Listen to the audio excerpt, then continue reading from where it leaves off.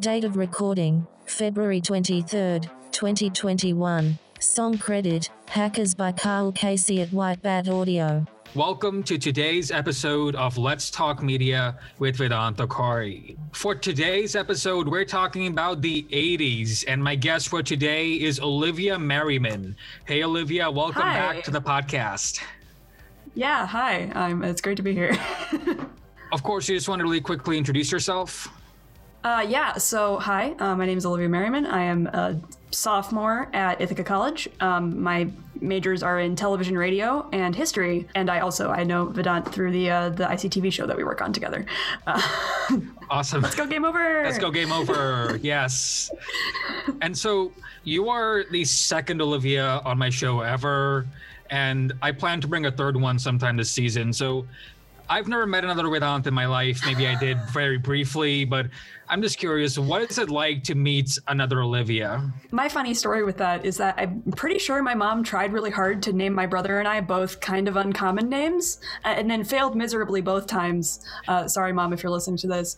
But my brother's name is Aiden, and my name is Olivia. So Olivia is the third most common name in my year of birth. So I encounter Olivia's a lot. It's not like the most common thing ever, like a common name like Emily or something like that. But it's pretty common. Normally we either do like last initials or I go by Liv with a lot of my friends. So that's how I ended up being called Liv so ubiquitously at colleges, because there was another girl in my friend group who was also named Olivia. So she was Olivia and I was Liv. Okay. But yeah, no, it's kind of cool. It's like, oh, hey, this is a little Shakespearean name that we all share in common. It's a lot more peaceful than I thought. I thought if two Olivias met each other, they would be like, there can only be one Olivia. Forced to duel to the death? No. Thankfully, I think most Olivias are pretty chill people from what I understand. I was watching this Indian show on Amazon Prime Video, and one of the actors' name is Vedant, and I was like, oh my God, that is so cool. So, whoa, yeah. Maybe one day I'll have the same fate as you. And actually meet someone who shares your name. Yeah, no, I think uncommon names are cool. That's my personal opinion. Like, it's a fine line to walk, especially in America with the public school system with children who suck and will bully you. But I think names that are less common are entertaining. So yeah, you know what I think a criminally underrated name is in this country? Mackenzie. We need more Mackenzies in this world. Yeah, you're absolutely right. Every Mackenzie I've met has been an awesome person. So I think I met one Mackenzie in my entire life. I think I can think of like two ever, and they were both very cool people. So all right, this quick icebreaker there. I was just curious what that experience is like. Yeah, totally. All right, so let's get on with the episode. So you grew up so much with 80s media, and before we started recording, you said that your entire life basically has culminated to this very moment. So tell us your history with the 80s media. Honestly, the best term I can think of to like pull together this, like, why I have so much 80s knowledge despite having been born in 2001, is this idea of like cultural currency. And I think that's going to come up a lot in this conversation, because it's really about this idea of like all this media that we share, like all this like cultural experience that we share collectively that we can talk about. And so that was always the idea behind all the movies that my mom made me watch. And my mom is pretty much solely responsible, although my dad had a few tossed in there for the amount of 80s movies that I've seen, because she considered them to be classics, and that I could not have a conversation in society if I had not seen pretty much every John Hughes movie ever made. And so as a result, I've seen most of them, and other 80s movies as well, not just John Hughes, but he's the most classic 80s director. So even ones that are bad I've seen. So because my mom's just like, no, you got to see it. It's a classic. It's important. And so I've seen an annoying amount of, not actually annoying, but like a lot of 80s movies. And so it's just sort of this idea of because people will like make casual references to stuff like The Breakfast Club and Ferris Bueller and all these sorts of different things, is to be able to understand what's going on, was sort of my mom's approach to that idea. And so it was like, okay, so now you need to see the movie. So when I make this reference, that's always how it came up. She would make a reference and I wouldn't get it. And then she'd be like, oh, I need to show you this movie. And so then I would watch it. So like, but it's really cool. I really like a lot of the movies that I have seen, but it's from a very interesting perspective of like trying to keep up in conversation with people. Yeah, and did your parents grow up in the 80s, or did they happen to watch it later on? was sort of when they were in college, I think, was a lot of when the 80s movies came out. I can never remember their birth years off the top of my head, but no, it was definitely it was during their formative years that a lot of these films came out, and so they're very important to them as a result. Yeah. And so out of all these 80s media, what would you say is the defining theme or commonality between all of them, or most of them? I don't know. The ones that immediately stick with me are always the teen coming of age movies. That's probably because also in the modern day, they've sort of harkened back to that genre. So if you think about something like Ferris Bueller, then there's a movie like Easy A, which kind of pulls that same premise of the way that it's shot and everything. Overall, a lot of the 80s movies I've seen that are really classic and stick with us are about human experience in some shape or form. And I think a lot of film is like that, but it's in this really grounded way. Because there aren't a ton, although I say that as if I haven't seen an 80s movie that basically encapsulates the myth of King Arthur in the most wild way I've ever seen. But they're very kind of down to earthish, and they can be dramatic, but they're very real stories about people that are very easily relatable. And even though it's from a time that is not current now, it doesn't mean it can't, you can't relate to those characters. The Breakfast Club is going to continue to be a story that everybody can relate to regardless of time period, because I think it stands the test of time, because it's grounded in the time period that it exists in, but at the same time, all of those themes are still relevant. So I think that's one of the biggest things about 80s movies, is this idea of just people and their struggles, and those things being relatable is kind of the vibe of it, I guess. I agree with you on the part that even though these films came out 30, oh God, even 40 years ago. It's wow. obnoxious. Yeah, it's still relatable. I think Back to the Future is a really good example, because they explicitly keep saying 1985, and it's a science fiction film, but you can still relate to characters like Marty McFly and a lot of others. It's still a very good movie even today. Yeah, for sure. No, Back to the Future is another one of those that sticks through. It's a little bit more wild and stuff is Bill and Ted the 80s? I think Bill and Ted is also the 80s. Yes, Bill and Ted is 80s. Yeah, that one also is a little more off its rocker, and then there's movies like Weird Science. So I suppose they're not all necessarily grounded, but I think it's one or the other. Either it's really grounded or it just is not at all. And those there is no in between. But yeah, no, there are definitely, Back to the Future is one of those as well that really stands. Bill and Ted is another one, is a good one we should talk about, because they just made a new one. Yes. And it's still good. I only saw that one just recently because my mom made me watch the first one because we were going to watch the third one, and she was like, you need to understand the context. And as a history major, I'm kind of surprised I hadn't seen it up until this point, because it's quite literally, let's run through time and grab historical figures, and then we're going to do a history presentation about it. I'm like, this is right up my alley. I can look at a movie and say, oh yeah, that feels very 80s, but I don't know if I could really properly put into words what that means. Gotcha. On closer inspection, because there are some things that are true about some of them, and it just has a vibe. It's just a vibe. I don't know. I want to get back to Bill and Ted 3, but before that, I just want to say that when I think of 80s, I'm a television major, so I typically think of television, and the first thing that comes to my mind is all the commercialism. I'm sure you agree with that during the 80s. Yeah, no, it was all the big sponsoring of everything, and all the the 80s commercials. And all these it's got a very specific vibe, and it's very, It's interesting because we think of the 60s and the 70s as having very specific color palettes and aesthetics and things like that. But I think the 80s also does. It's just more, it's closer to modern, and so we don't pay as much attention to it, but there still definitely is. It's not quite as out there necessarily, but there definitely is a very strong sense of what the 80s looks like in my brain. Yeah, with the very flashy colors, in-your-face commercialism, and I also wanted to talk about cartoons, as I'm sure you know there were a lot of toy cartoons during the 80s. Obviously, Transformers I think is the biggest one. And did you know that they made a cartoon about the Rubik's Cube in 1983, I believe? I did, and it's for a very weird reason, because I put together this thing for my grandfather, and for the 80s I talked about the Rubik's Cube because I talked about that. I did this little documentary thing for his birthday, and so it's very strange.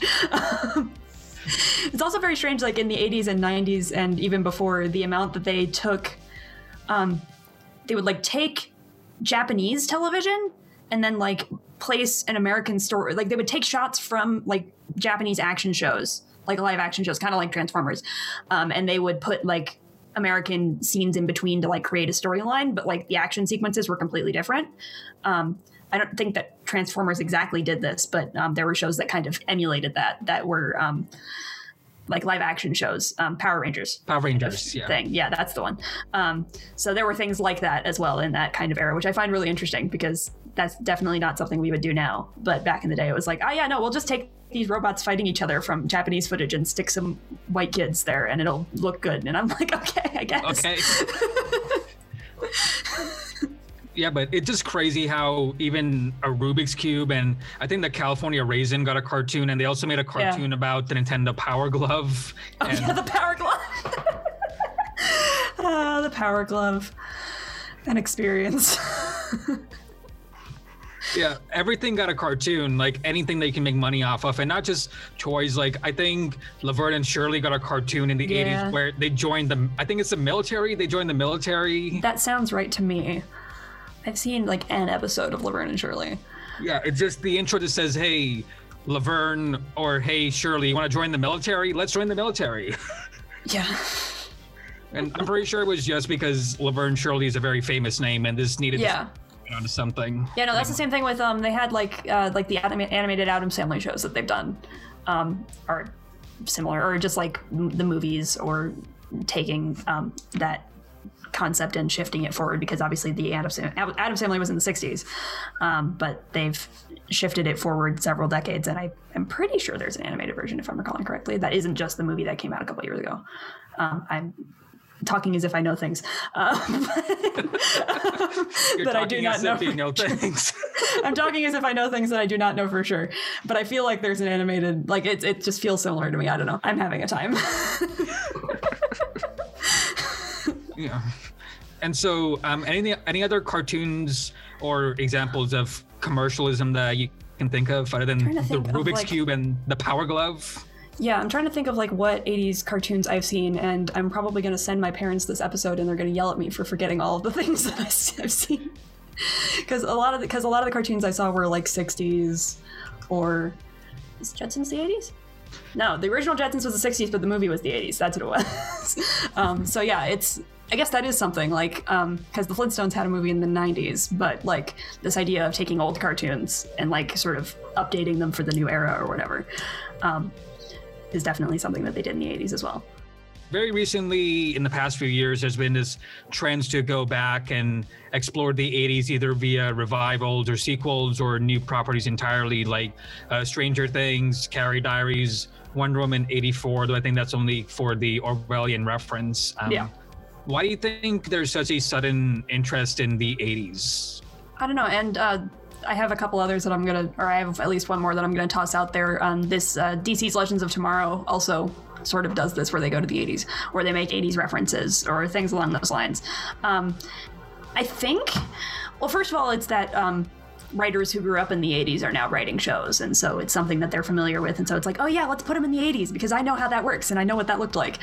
So that's something. I think that's definitely true of like Stranger Things, for example. I don't know, it's like distant enough in the past that it feels like a different era, but not far enough off that it feels like a period piece almost. Obviously, if you get further back into like even in the 70s at this point, it feels like period pieces, but like the 50s or earlier, or like World War II or any of those sorts of periods of time, it feels inherently like super duper historical in a way that the 80s doesn't. Like the 80s is retro, but it's not history, even though like everything is history to a degree. But it's a different feel. And so it's like, oh yeah. And so it'll appeal to older generations because they obviously grew up during that period, or at least alive during that period. And then for the younger generations, obviously we've got like the resurgence of things like the record player and the cassette tape and all these things, where it's just like, just because we like things that are old. Like I own a record player. I am the first to admit that. Like I love like just the old vibe of things is very cool to me. And so it's not far enough away that it becomes no longer relatable, but it is far enough away that it has like a very specific visual look and all that sort of thing. And so I think it's fun to play around with from a filmmaking perspective, because there's a lot of things you can do in terms of set and costume and like, ooh, look at this cool 80s feel that you've got going on. Like it's fun to play around with, I think. And that's why I think a lot of filmmakers are still messing around with it, is because it's fun. I've seen this example, not necessarily in the 80s, but in other cartoons as well. Like I've heard that Steven Universe, have you watched Steven Universe? Some, yeah. I've heard that in Steven Universe they have VHS tapes sometimes, and I presume that's because that's what the writers grew up with. Yeah. No, they have they have tapes that they plug into the TV with the little VHS slot under it, which I am pretty sure I had as a kid, but I can't remember, or somebody I knew did at least. But like, yeah, no, that's definitely in terms of technology is where it comes across the most, I think, because it's just sometimes your brain just routes to that automatically, where it's like, oh yeah, no, you're just gonna put the VHS tape in the TV, like then it'll play, like, or it'll be like, oh yeah, we got the DVD player. Like, nobody is automatically, at this point in time, nobody is automatically thinking, oh yeah, let's go bring up this thing on Netflix, when they're thinking to write something that's usually a specific choice, but that's also commercialized in and of itself, of course. But like, streaming services is not the immediate thing I go to when I think about it as a writer of like, I'm putting a video in to watch something. I'm either gonna like I'm looking it up on the internet in general, or I'm like plugging it into a DVD player. So that's that kind of idea of like, that is just makes sense to you naturally. And so you just be like, oh yeah, no, you just like plug in the whatever. So I think that's probably, it's a place of comfort or like automatic sense to the writer. I have this website pulled up. It's called tvshowpilot.com, and on your it says modern shows set in 1980s. There's like this list of 25 shows, and so some of them are Stranger Things, The Americans, The Goldbergs, Freaks and Geeks. All of that came out in '99, so not too far. But that was also set in the '80s, and Everybody Hates Chris. Obviously, The Carrie Diaries. Have you watched The Carrie Diaries? I have not, but I've heard of it. Oh, it's so good. It's so good. And also This Is Us, that 80s show. I was not aware the 80s show existed until just now. I've heard it's not that good. Fair. I would imagine trying to recreate something as kind of iconic as 70s show would be hard. Yeah, and I think the last one I want to mention on here is American Horror Story 1984. That came out in 2019. Ah, yes. Yeah, no, I think a lot of those... what a lot of those have in common, and other ones I can think of that kind of harken back to that era, is the idea of like the Goldbergs, for example, is telling him telling stories about his family from when he was growing up, and so that plays into that idea of the writer just writing what they know about. And I think a lot of sitcoms or dramas or any of those things that are set in that era are based on experiences that the writers would have lived through living in that era, and so that's one of the reasons that they pull on it. So I think that checks with what I was saying with the writer thing. I think that, like, even with Legends of Tomorrow, even when they're traveling in other eras, they'll still make references to things like Rock'em Sock'em Robots. And my mom's like, why are they making references to Nurse Ratched and Rock'em Sock'em Robots and all these random things? I'm like, I don't know. I'm presuming that the writers are about the same age as you, even though they're writing for the CW. They're still going to make jokes that are relatable to them and they find funny. So, like, yeah. You already mentioned beforehand the 80s media that you really liked as a kid. Is there any particular 80s media that you hated as a kid? Goodness, I have a few. So, like, I love The Breakfast Club, and I love Ferris Bueller and Groundhog Day. I think Groundhog Day is also the 80s. It might be the 90s, but I'm pretty sure it's the 80s. But, like, a lot of those movies I really liked. There were two that I vehemently despised upon watching them. And one is Adventures in Babysitting, and the other is Weird Science. In a quest to just watch most of John Hughes' movies, I watched Weird Science. It's bad. There are very few redeeming qualities about it. It's one of those ones that's just really off its rocker. And I don't remember why I hated Adventures in Babysitting so much. I just really did not want to watch it on the day that we watched it. And, like, very little of consequence happens in it. And so I was like, or like of real consequence. And then Disney was like, hey, we're going to remake it like 3 years ago. And I was like, why? Why are you remaking Adventures in Babysitting of all movies? Why this one? What about this story needed to be redone? I don't understand. So no, like I like a lot of 80s movies that I've seen, but those two in particular, I was like, why?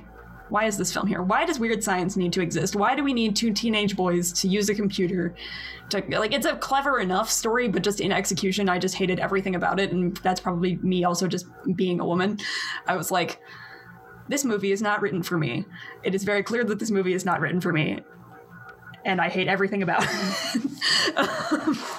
And so, like, I get the demographic that it was going for, but it just does not hit me well. And there are a lot of John Hughes movies I feel like I really relate to. Even, like, I would even say Ferris Bueller is probably targeted towards a more, like, young male demographic, right? But I still absolutely adore that movie. I think it's wonderful. So I don't know.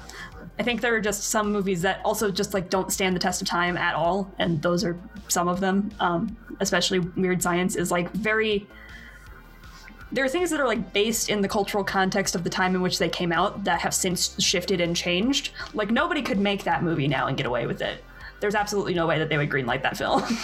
Like everybody would be like, wow, that's rampantly sexist. Why are you going to make that movie? And so there are certain things that are 80s movies like that I just hate for that reason, because I'm like, just in modern sensibilities, even with like 16 Candles, that's another one. Like there are likable bits about 16 Candles, but there are like certain bits that I'm just like, this is unforgivable. They could never make this movie now because it's just very bad. Like in a sexist way? There's a really racist caricature, and yes, a very sexist way. There is a very dubious consent sequence in that film that is very questionable. Basically, this girl is really, really drunk, and this guy bribes another guy to like give the girl to him, and just so he's just sort of drives her around. And they don't actually, I don't think they actually do anything, but it's very yikes. But no, it's a sexism and a racism thing. And obviously the 80s is not the only one that is commits crimes of such a nature, but those are a couple that come to mind. Gotcha. And I've been meaning to watch Adventures in Babysitting. What was it? Adventures in Babysitting? Is that what it's called? Yeah, no, it's fine. Like, it's not a bad film. I think I hit it on a day where I really didn't want to watch it. And my mom was like very adamant that we needed to watch Adventures in Babysitting. And I was like, I don't get why this film is so important to you. It's like, I don't think it was necessarily bad. I just have a very strong connotation attached to it from my own brain. Not necessarily hate, but what about overrated 80s films? You have any? Overrated. I think there are movies that people think are overrated that really aren't. And like, I get this with a lot of media that people say is overrated. I think overrated is a really weak criticism in some ways, because it doesn't really pinpoint what's unlikable about it in reality. And so just saying, oh, that film's overrated, just also it sort of smooths over what's likable about a thing and doesn't actually target what's unlikable about it. And that's not to like critique your question or anything. That's just a natural thought I have about that word as I'm thinking about it. Because like, I think people would say I think there are people who would say that The Breakfast Club is overrated. And I would vehemently disagree with that as a premise, because I think there are lots and lots of really redeemable and wonderful things about that movie. And it's not just that I love it personally and I did an entire project on it in high school, which I did. But I think people will take things that are classic and valuable and try to dismiss them by saying that they're overrated. If you had hit me on a different day, there's an entire possibility I would have had one in mind that definitely is overrated, but I can't think of one right now. Yeah, no, that's my take, is that I think there are a lot of people who will claim, especially in the genre of like retro movies, that they're overrated or really not that good. And then they actually are, but it's like there are things that are critiquable about them, but they're not completely worthless on the basis of being overrated, quote unquote, or like too many people like them. Too many people like them is too many people like a thing is such a weird criticism. Like, that's what overrated really means, right? It's just like everybody thinks this movie is wonderful. Okay, if you don't think the movie is wonderful, that's fine. Like, you can have a different opinion, but thinking the movie is bad because so many other people like it is such a weird concept to me. I don't get it. Oh no, that's totally valid. And would you mind describing this Breakfast Club project you did in high school? Yeah. Okay. So this is where I got the term cultural currency from, actually. I did a class at community college when I was in high school. For the record of the listener, I was homeschooled all the way through high school, and so I took dual enrolled community college classes in high school. So I did this class called Intro to Human Communication. It was kind of like a Speech 101 class. It was pretty easy. And kind of like just like the media industry's kind of like base level communications concepts. And our final project was to take a piece of media that talked about something we discussed in that class with like interpersonal relationships and like and like cultural currency and all these terms that we like learned over the course of the semester, and about like communication, and then do a project about it, breaking it down and what about it made that film or musical or piece of music or whatever relate to that concept, right? And so I was thinking about it, and because we talked a lot about like interpersonal communication and how groups form and sort of like thought and stereotypes and all these sorts of different things, and I went, wait a minute, John Hughes wrote a movie quite literally about the topic of this class, and it's The Breakfast Club. And so I convinced my group that I did it with to do a presentation. We all dressed up as like the different characters, and we essentially gave this like PowerPoint that was breaking down sort of each character and like the mask that they put up in front of everyone versus how they're truly feeling. So that idea of like you sort of mask up when you go to present to a social situation, and masks can be different. The idea of like group dynamics, the idea of like stereotyping and how they communicate with one another and how they communicate with authority. And so there are all these things that are just like wrapped up in this movie. And so it was basically just, we did a little PowerPoint presentation about that. I was very proud of it. Also at the time, I can't do it anymore, but at the time I could recite the entire essay that they wrote their teacher at the end of the movie. Whoa. I can't do it anymore, but it was very cool. I played, so that was how we ended the presentation, which we just played that last scene because I think it cinches up a lot about sort of how they've grown as people, because they all sort of start right as like all these different categories of people, but sort of as they're forced to spend time with one another, it's sort of through these like communication dynamics that they realize that they aren't really that different, because we're all human people who inevitably will all have something in common in the way that we act and behave, even if we all think we're relatively different from one another. So it was a really fun project, and I had a lot of fun doing it. I love when I get to talk about movies that I like a lot, and that was one of them. I've gotten to do that a lot more at Park, which I enjoy, because they're like, yes, write an analysis about a movie you've seen a lot of times and you really like. And I'm like, are you telling me I get to write a project about Spider-Man Homecoming? Because I'll do it. So that's what I did. That is such a coincidence, because at the Park School of Communications, for one class, I wrote a paper about Spider-Man 2 and why I like it so much. Mm-hmm. Spider-Man Homecoming is the reason I'm a film major, so I will always take an excuse to talk about it. Because I literally saw the movie and walked out and said, that movie makes me feel really good. I want to go make movies that make other people feel the way this movie made me feel.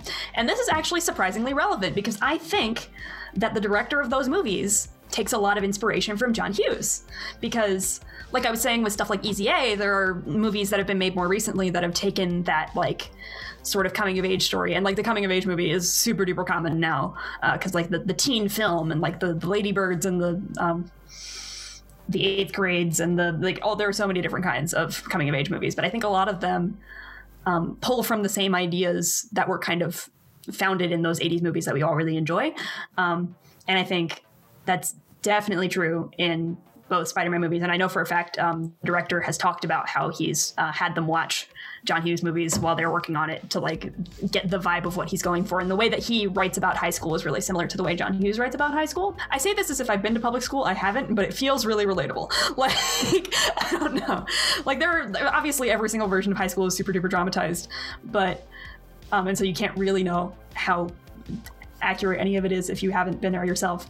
But it just, even if it's not relatable, it feels relatable, because the characters feel relatable and the way that they interact with the structure around them feels relatable. And so I think Spider-Man does the current Spider-Man movies do a really good job encapsulating that concept. I need to watch The Breakfast Club at some point.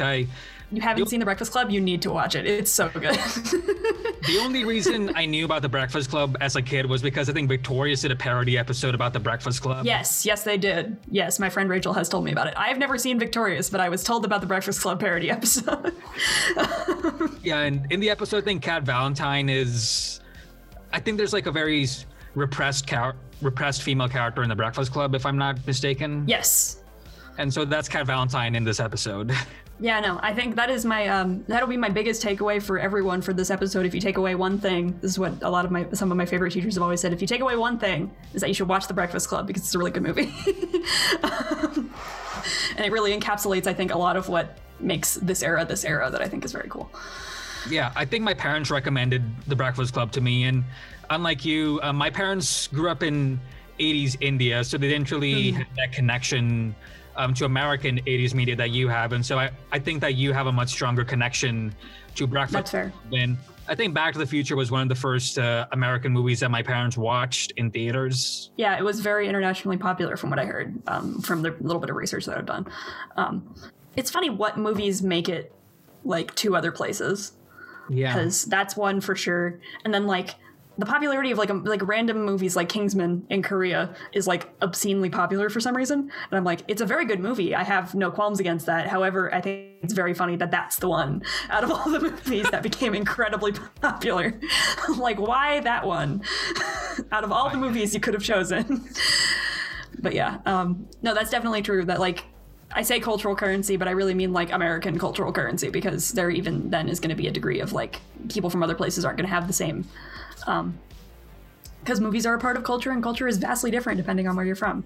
So yeah, that's definitely a thing. I swear this is my final question about Breakfast Club, but what character did you play in this presentation? I think her name is Allison, the basket case, the one who wears all black, because that is most of the clothes I own. So I had like this skirt and I had a sweater on and everything. Yes, I was, and also because my hair is the right color. So I did like the dark circles under my eyes even more than I already have them and everything. And so it was a fun time. Yeah, no, I was Allison. That sounds cool. Are there any other 80s TV shows or movies that you would recommend to people besides The Breakfast Club? Breakfast Club, Ferris Bueller is probably the other one. I think my mom would personally murder me if I didn't recommend Ferris Bueller because it is one of her favorite movies of all time. It's also very good. It is very good. So I know I've seen more 80s shows, but none of them are coming into my brain. So I got nothing on that front. But no, definitely Ferris Bueller. Just like a lot of John Hughes movies are really good because a lot of the ones that like stick in my mind are like Pretty in Pink is also good. A lot of people don't think it is, but I think it's a lot better than people give it credit for. And like, yeah, no, those would be my biggest three. Those are like probably my favorite 3 80s movies that I come back to. Yeah, I would recommend Back to the Future and Back to the Future, yeah. Bill and Ted 1. That's a great movie. Yes, Bill and Ted 1 was wonderful. I watched that in January, I want to say, before I left for school. It's very fun. I enjoyed that one a lot. Keanu Reeves is a wonderful person. Keanu Reeves is a national treasure. Yes, there we go. That's the word I was looking for. National treasure. He's a national treasure. Keanu Reeves is wonderful. Oh yeah, would you recommend Bill and Ted 3, by the way? Yeah, no, I enjoyed it a lot. I watched it right after I watched Bill and Ted 1. As a queer person, I appreciated the it just felt very, I don't know, I got vibes from it, especially that the daughters, they gave me gay vibes, and that's weird to say, but I'm allowed to because I am myself that thing. I don't know, I just like, and obviously that's like, it's not written into the movie that way necessarily, but I just like, I felt just a degree of kinship with the main characters that I liked a lot, especially because like Bill and Ted, again, was not written for me. It was written for a much more male demographic because it was viewed through the eyes of male characters. So getting to see their daughters go on a similar adventure was really cool.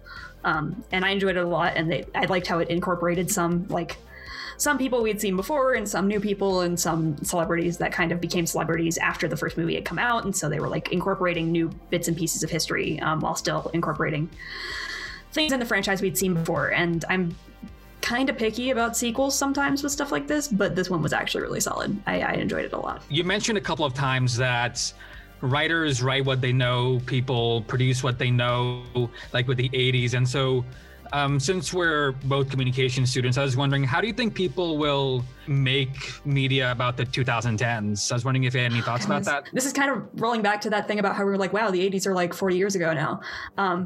I have a couple of characters that I've created that exist in like 2030 in like various role-playing game campaigns that I play.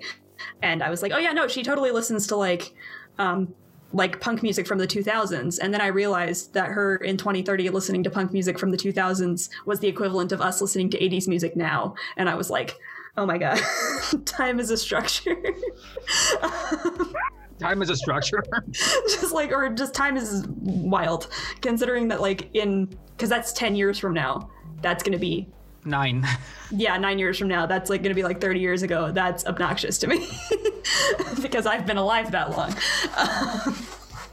So like for me, like listening to like a Paramore from like 2005 does not feel off to me, but in 2030 that's going to be the same as us listening to 80s music. That is not really on topic, but it kind of is, and I was just thinking about that. I don't know, I think it's hard to say from a perspective of now how people are going to write about now from the future in terms of like how they're going to encapsulate fiction. The world is always changing, and so it's not like I can say it'll be like when we get to the age of the people who are writing the shows right now, we'll be able to just like reflect back on the way that they can in the 80s. It's entirely possible that we will be able to do that, but I don't know for sure that we will because the turnover is so much quicker feeling now than it was back then. Yeah. Well, think about it this way. Like, we have old memes, right? And whenever we see old memes, we automatically go like, that's cringe. Because it's like whenever a corporation tries to use like a grumpy cat or like a success kid or something from like the 2000s, we're like, this feels wrong. This feels incorrect. This is very out of place. And so I don't know. It might be possible to see it from more perspective once we're not in it anymore. And obviously we're not in the 2010s anymore,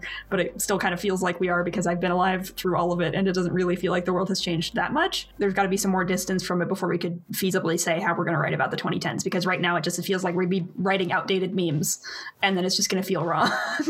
Gotcha. And I mean, the best I can say is that we might poke fun at early 2010s, mid 2010s. Like, yeah. Wow, people were really into Justin Bieber and what will... Oh no, we will 100% make fun of pop culture and fashion from the 2010s. 100%. We already do that. So like... Yeah, like people were really onto mustaches in 2013. Oh no, not the mustaches from 2012. Oh no. Oh god, yeah. No, but that's the thing is like my natural reaction is to cringe when I hear stuff like that because I'm like, yeah, I was alive during that period of time where that was a thing. I remember people who were like that. I hate everything about that as a premise. But no, it'll be fun to make fun of for sure. I don't know if it will be treated the same way as we tend to treat the 80s now because we make jokes, but I don't feel like we make jokes about the 80s the way that we make jokes about the 2010s. So I think it's going to be a little bit of a different dynamic.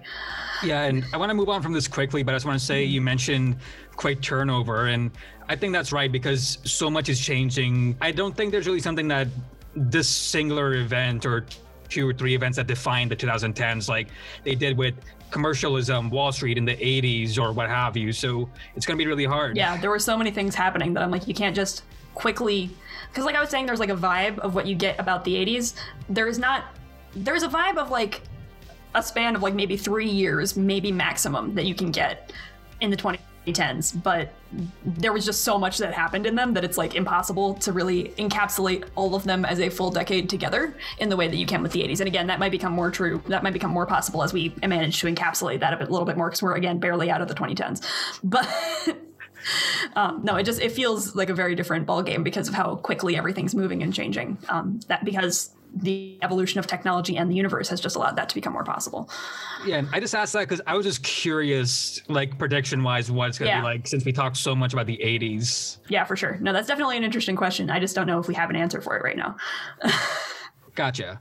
And so do you have any final comments, Olivia, about anything we mentioned or forgot to mention? No, I think that's it. I think that was a pretty solid examination of it as a collective topic. All right, Olivia Merriman, thank you so much for agreeing to be on this episode of Let's Talk Media, especially because you, like me, have a very chaotic life post-COVID with the Zoom classes and the TV production stuff, and you're also a theater person, I believe? Yes, I am.